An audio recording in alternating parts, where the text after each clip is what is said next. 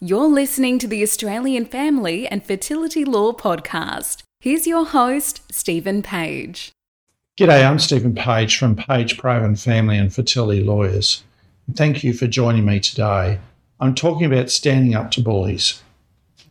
When I went to high school many years ago, I was someone who was, I'd never had a fight. I got picked on, I was bullied a lot, and I really didn't stand up for myself. And then I learnt that actually I did that wrong because I then doubted myself. I doubted whether I had strength to do things. And I want to give you an example of a client of mine who stood up to her husband. And this will just illustrate the point that if you're getting bullied, you need to stand up and you need to have that strength. And you may not think you have that strength, but in fact you have it. Because if you have that inner strength, you will survive anything. And this might be seen as impossible to achieve, but I think it's absolutely essential to think about. On a Tuesday morning, 7 years after I'd acted for this client, she phoned me up out of the blue.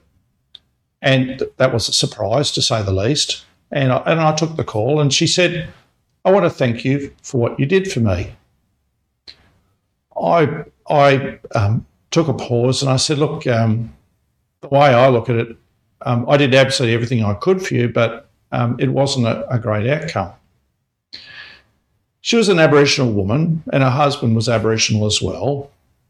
And he had been particularly violent to her. Really a lot of physical violence as well as sexual violence towards her, really awful stuff.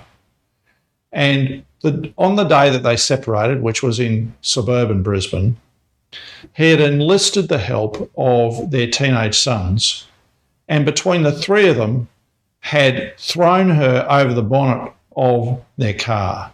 And somehow, and I don't know how she did this, she ended up at the local GP's clinic. And her face was covered in blood. Pretty awful. Just a nightmare. And they patched her up and they contacted the police, and the police then took her to a refuge. But the police failed her because what she sought from the police was that they apply for a protection order on her behalf. And under the law, they were obliged to do that. Did they do that? No. She also sought that her husband be charged with her assault. Did they do that? No. I then acted for her after she'd ended up in a women's refuge and obtained a protection order for her. We got a temporary order, but we got the final order just by luck, as it turns out, because he was opposed to it. We had a trial date and he turned up late for court. So we didn't have to get her in the witness box and be cross-examined by him, which would have been pretty degrading. Instead, he turned up late, we got a default order, and then when he finally turned up, of course, the magistrate said, "Well, I've already made the order, it's too late. You've left it too late." We eventually got the police to charge her. I made a complaint to police. I said I didn't want the police officer disciplined. I wanted him counselled. I wanted to make sure that he looked at life in a new way, that he discovered that he had to actually protect this woman. And this man was then prosecuted. The husband was then prosecuted, but he pleaded not guilty. It went to trial. He's a very argumentative man, as you can imagine, because he was a bully.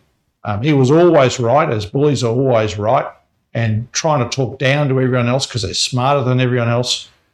He lost, it must be said. He was found guilty, but sadly, for me, he didn't go to jail. He should have gone to jail.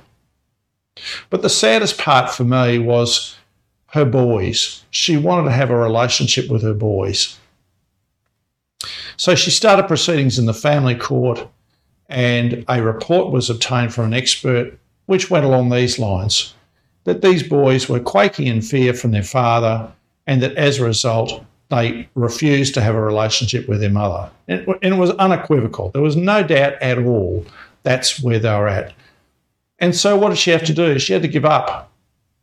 And I said to her on the day that she phoned, look, I did absolutely everything I could for you. I got you safe, but it really left a bad taste in my mouth. And I can't see in those circumstances, although I did everything for you, that this was such an achievement that you're thanking me for. I don't understand why you're thanking me. And she said, well, when I separated from my husband, I didn't believe in myself because she'd been bullied for so long. That sense of self-identity had been stripped from her. No one believed in me, she said. I didn't believe in me. No one else believed in me. But you did. You were the only person in the whole world who believed in me, and you said to me, I believe in you and the justice of your cause. And as a result of that, she said, I believed in myself. And you know what? Even though I only got to grade 7 with school, I have a full-time job and I'm proud of what I do. And guess what? I've married again, and my new husband, he's not violent. He doesn't drink. He treats me as his beautiful wife. And I was absolutely moved by this. And she said, that's not the best.